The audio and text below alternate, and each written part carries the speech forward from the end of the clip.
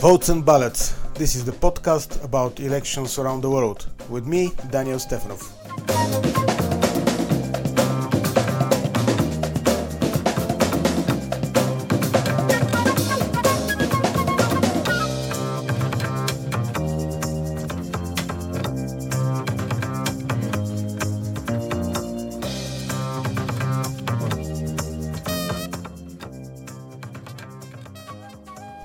Hello, today's topic goes back to the end of 2020 when the former US President Donald Trump said that there is no way that he lost the election. The election was rigged, he said, in a series of statements which put a very serious dent into one of the main foundations of the American democracy, the public trust in elections and the electoral system. In an attempt to win back some of the lost public trust in elections, a number of so-called post-election audits were made across the country. These were exercises that were meant to check the proper working of the voting machines. I have several questions how these audits were done, how they should be done, and this is the reason why I decided to invite one of the experts in post-election audits, Mr. David Levine. Okay, now I'm saying hello and welcome to Votes and Ballots Podcast to David Levine. Hello, David, welcome. Daniel, it's great to be here with you. I will start with one more general question, but as you're an American and an election expert, I can't miss that opportunity to ask you about the 2020 presidential elections and the so-called stolen election. This is the claim that Trump made after the presidential election. It's not very often that a president makes such an attempt to ruin the whole electoral infrastructure by his own country. So I will ask you to describe how you see those events from today's point of view. Daniel, I think that while the former president was not successful in maintaining or getting reelected to the presidency, his continuous false rhetoric about the 2020 presidential election continues to hurt the health of U.S. democracy. In a recent NPR Marist PBS poll, overwhelming majorities of Americans expressed real concern with the future of U.S. democracy. And that is inextricably linked to some extent to the president's rhetoric and the rhetoric of his supporters. The 2020 election was arguably the most secure election that the United States has ever had. The vast majority of ballots were paper. There were more ballots that were audited than in any previous election.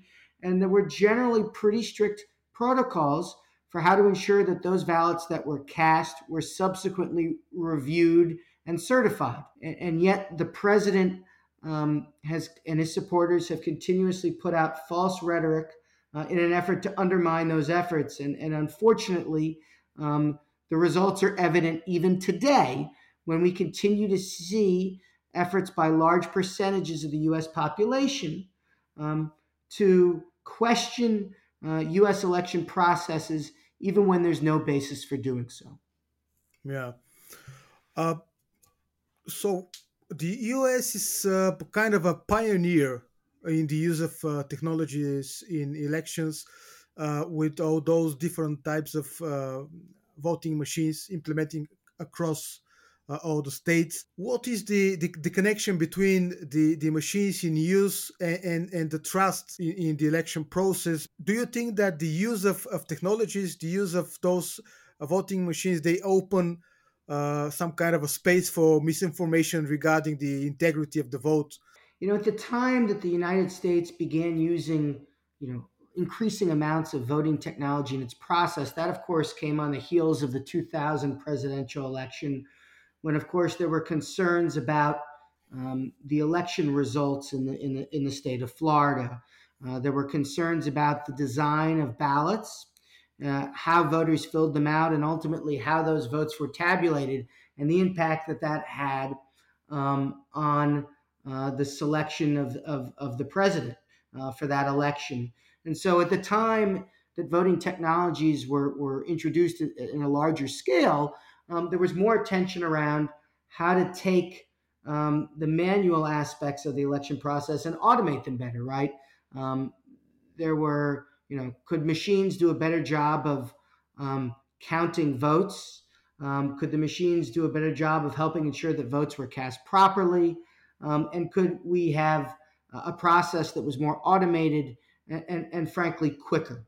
And if we fast forward to today, I think where the United States is at right now is that technology can play an important role in making election operations more accurate, efficient, and secure, but with the important caveat that you need proper checks and balances in the system. Where we are now at in the United States is a place where we look for opportunities to utilize technology to improve the accuracy, accessibility, and security of the election, but we try and do it in a manner that doesn't leave us more vulnerable to efforts by malign actors, either foreign and domestic, right, to call those results into question. Okay, here we'll come to the main topic of this episode, and the reason why I decided to invite you. It is that you are one of the people, at least people that I've seen, who are mostly professionalized in this post-election audits. Can you tell us more about those audits, how they are done? And then we'll talk about the more specific example that you were publishing lately. So post-election audits are a way to be able to validate, right, the accuracy and security of the election results.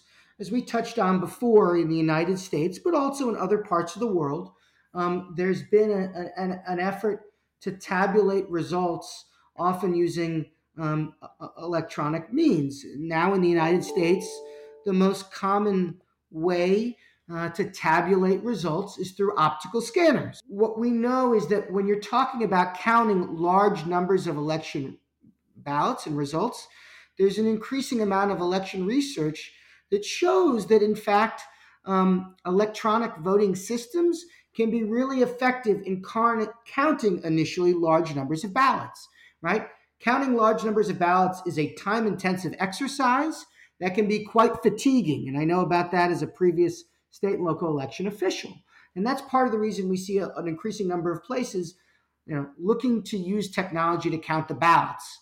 But it's also important that when we use technology to count the votes, that we have a process in place to check the technology to make sure that there's either been no interference or intrusion into those systems by bad actors.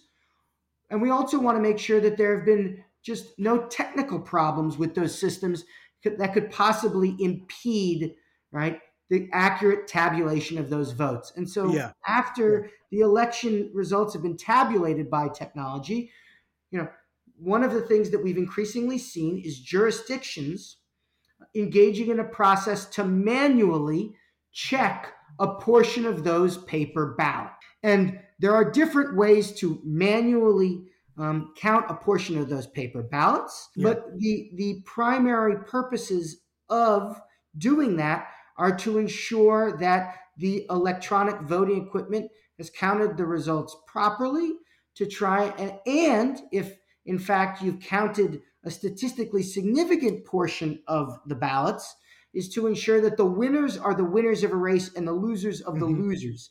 And let me add just one other thing, Daniel. Part of the other reason to do the audits is because after counting the results, if you're to recount all of the ballots after, that can be a very time-intensive process that takes a lot of people, a lot of time, and can cost a lot of money. And so if you can count just a portion of those ballots, that can obviously save some time and money and potentially be more accurate. Okay, this is a measure to increase the confidence in the final result. I'll put it like that. Votes and ballots. Here we reach the other point that you are making in a number of publications of yours about one specific audit that was made in Arizona. Can you tell us the story about the Arizona audit and why it is so important? The Arizona post-election partisan review was a process that was carried out months after the 2020 election. It was carried out after Arizona election officials not only, right, audited their voting equipment to make sure there was no problems.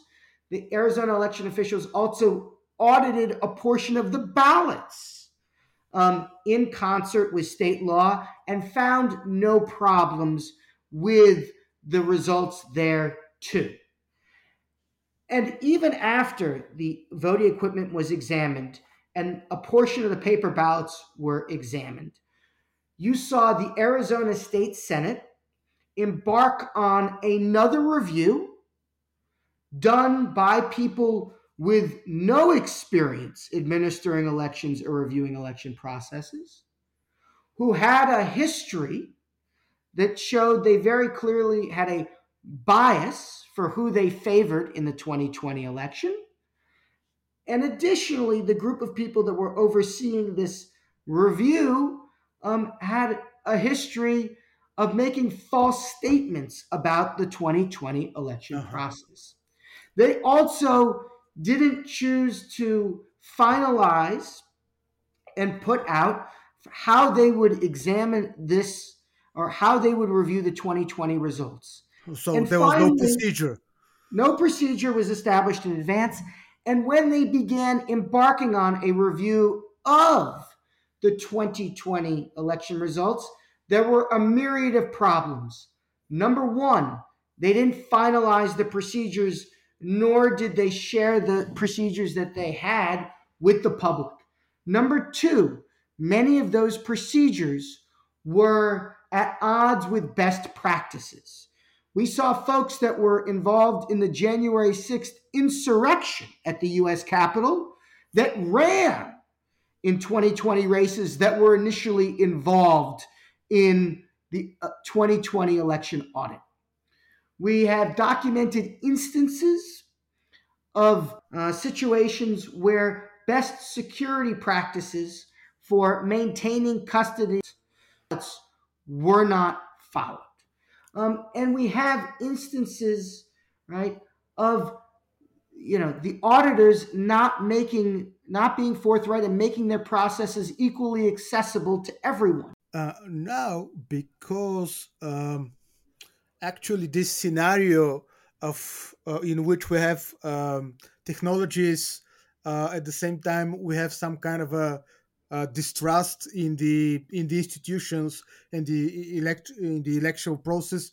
This is not an American thing only. It's not an American scenario only, because we have countries like Iraq, Pakistan, Albania, my home country Bulgaria, where we are more or less walking on the same path. We are implementing different kind of technologies at different phases, and this is combined with a significant distrust in the institutions. So now I'll try to summarize all the important elements for an audit. So I'll try to ask you questions. So when we say an audit, we're talking about a post-election audit, and the aim of the audit is not to recount all the ballot papers, but just to show that the technology works well, and that the winner is the winner and the loser is the loser. Is that right? That is the case. And admittedly, with the caveat that depending on the kind of audit you run, you may not be able to do both of those things. But those are the dual aims generally of doing a post-election audit. And of course, taken together, those two things are help, to your point, to help bolster voter confidence in the integrity of the election results. Yeah. So this means that we are counting the paper trails, uh, but probably not 100% of the paper trails, but a certain share of that. Uh, what should be the share? Is there some kind of a rule about that? Yeah, so it's an excellent question, Daniel. I would, in an ideal world, you want to count as many ballots as you need to validate the winners and validate the losers of a race, right? If your goal is to do those things. So if the margin between two candidates is large, you may only need to audit a small number of ballots in the race because you may only require a small number of ballots to ensure that the winner is the winner and the loser is the loser. Mhm.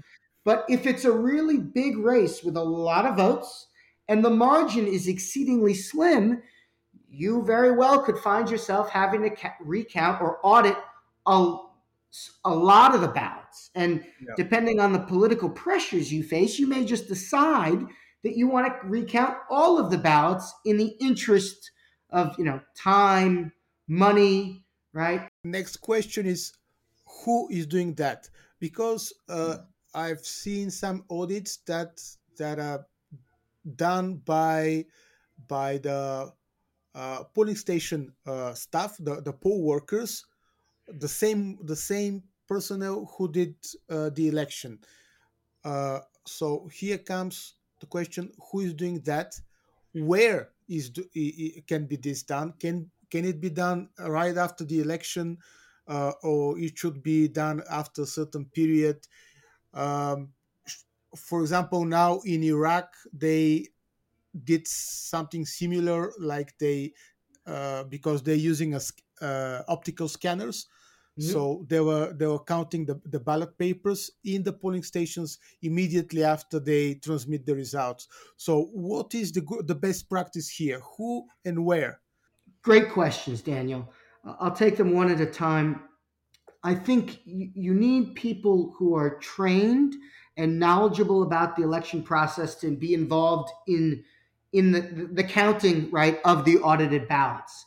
And depending on the circumstances, that can be trained up poll workers. It could also be, right, other election administrators. Um, but you do need people who are overseeing the process, who understand how election audits work. And that can be, right?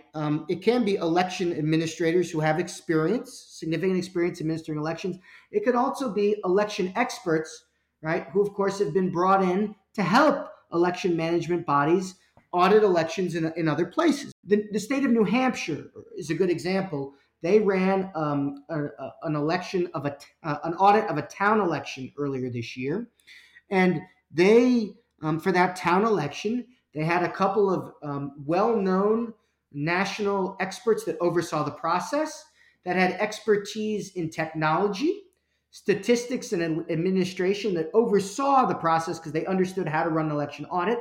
And the people that were counting the ballots, right, that were looking through and doing this sort of hands-on work, were election administrators in other parts of New Hampshire, right, who had understanding of how to count the ballots, but hadn't been the ones involved in the actual administration of that town election. And they worked jointly together to conduct that successful audit. In terms of, when and where to do it, two other really good questions. Um, I'm inclined to have an audit that is done before the results have been certified, right? You want to do it before they're certified, in my view, because that way, if in fact you catch any errors with the initial tabulation, you of course can fix them before the results are certified. But I would, in an ideal world, want the audit to happen a little bit of time after the conclusion of election day. And that's simply because I think for two reasons. One is fatigue. Election workers, as well as administrators, have been spending a long time throughout election day doing the process, and it is taxing on them just to administer election day, let alone asking them to suddenly now go into a very time-intensive, detail-oriented process immediately thereafter. But I think what you can do is, immediately after election day, election officials and workers can make sure they have all the materials together. They can send the materials back to the election office. They can do things like make sure that the number of people that checked in to vote matched, right, the number of people that in fact casted ballots. And that process is called, I know of it as an election canvass. And once they do those canvassing procedures, which can take place over potentially some days, they can thereafter then do an election audit. And again, that's not only helpful for the workers, but it also can be helpful for election observers too, some of whom have been observing an election process for an extensive period of time and may be exhausted. And so, I think having a process run by people who are knowledgeable about administering and auditing the elections, that's done not immediately after election night, but before the results are certified, is, I think, ideal, because it helps ensure that you have fresh election workers who are knowledgeable about the process, who are unlikely to make errors because of factors like fatigue. You mentioned that you need to have procedures. Once again, what do we need to have in those procedures for the audits? I think number one, you should have procedures that are designated in advance of the election for how the audit's going to be conducted. And those procedures, whether it's through legislation or through, administrative rules, right, should lay out, right, when the audit is to begin, right, what portion of the ballots should be counted, and whether that should hinge on, the difference in the margin between candidates or something else. It should also lay out some minimum baselines for what kind of facility this audit ought to be conducted in, to ensure that the facility is sufficiently secure, and how accessible, right, the audit ought to be to other people, so that others can in fact see the process, and we can have what amounts to a trust but verify mechanism. To return to Windham, New Hampshire's audit earlier this year, they had the audit done, right? The procedures done well in advance. There was legislation that laid out how the audit was to be conducted, including who was to oversee it.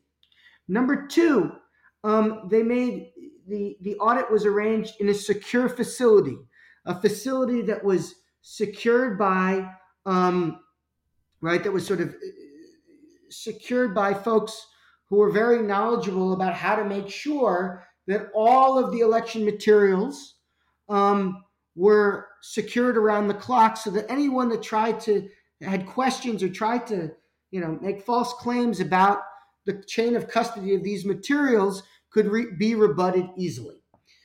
The other piece of this in Windsor, New Hampshire, was there were ample opportunity, or there were ample mechanisms for how you could view the process. This audit took place during COVID, the coronavirus pandemic. So those who ran the audit made sure there was an area for folks to be able to view the proceedings in person in a socially distanced manner. But in addition, because of restrictions around that, there was an opportunity to watch and see the results live streamed and see them up close, so that anyone who wanted to could see how the ballots were being reviewed, and they could see, right, who was reviewing them and how that was being done. Yeah. Furthermore, there was running commentary or written materials that outlined the procedures that were being done each day to validate the election results. And that included, among other things, who was auditing the election results, so that, when New Hampshire election officials said, we're having New Hampshire election administrators, right, reviewing the ballots, people could go to the website and they could see the names of the people that were doing it, what their affiliation was, and when they were administering the results. And so for those people that might be concerned about any partisan allegiances, they could see that the people that were doing it had expertise, and that, you had a situation where there were adequate checks and balances.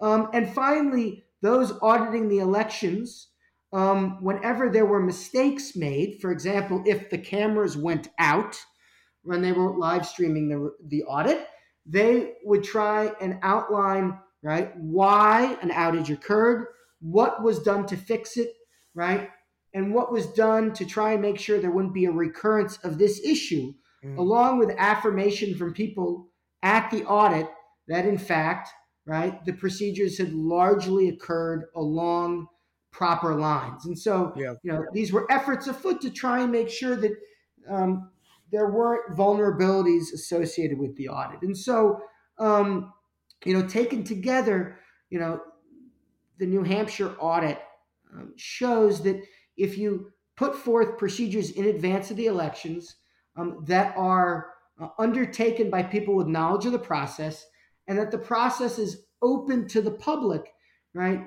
You're doing a lot to withstand the scrutiny, so that even if people try and question it after the fact, you are able to show people what in fact took place, and that any criticisms folks have are on pretty weak footing. Yeah. Okay. Finally, I would like we to talk a little bit about your organization. This is the Alliance for Securing Democracy. This is something like a GMF program, something like that, right? What are you doing there? Daniel, the Alliance for Securing Democracy, as you pointed out, is a nonpartisan initiative that's housed within the German Marshall Fund of the United States. And what the Alliance does is focus on ways to help secure and strengthen democracy, particularly in the face of the increasing assault on democracies, not only in the transatlantic community, right, which of course is what the German Marshall Fund focuses on, but on democracy across the world, right? We work with democracies across the globe to try and secure them from threats, both foreign and domestic. And we bring together experts on matters as wide-ranging as economic coercion, malign finance, information manipulation, and of course, election integrity, to try and help democracies grow stronger. And so, I of course, in my work as the Elections Integrity Fellow, look at vulnerabilities in the elections process, not only with regards to election technology, but with regards to election law and election personnel as well, and try and work with Democratic partners to make sure that they're ready, right, for the evolving capabilities and threats posed by adversaries, whether or not it's Russia, China, Iran, or from actors within. David, thank you for being part of this podcast. Daniel, thank you. This was Votes and Ballots Podcast. Thank you for listening, and follow us on our profiles on Facebook and Twitter.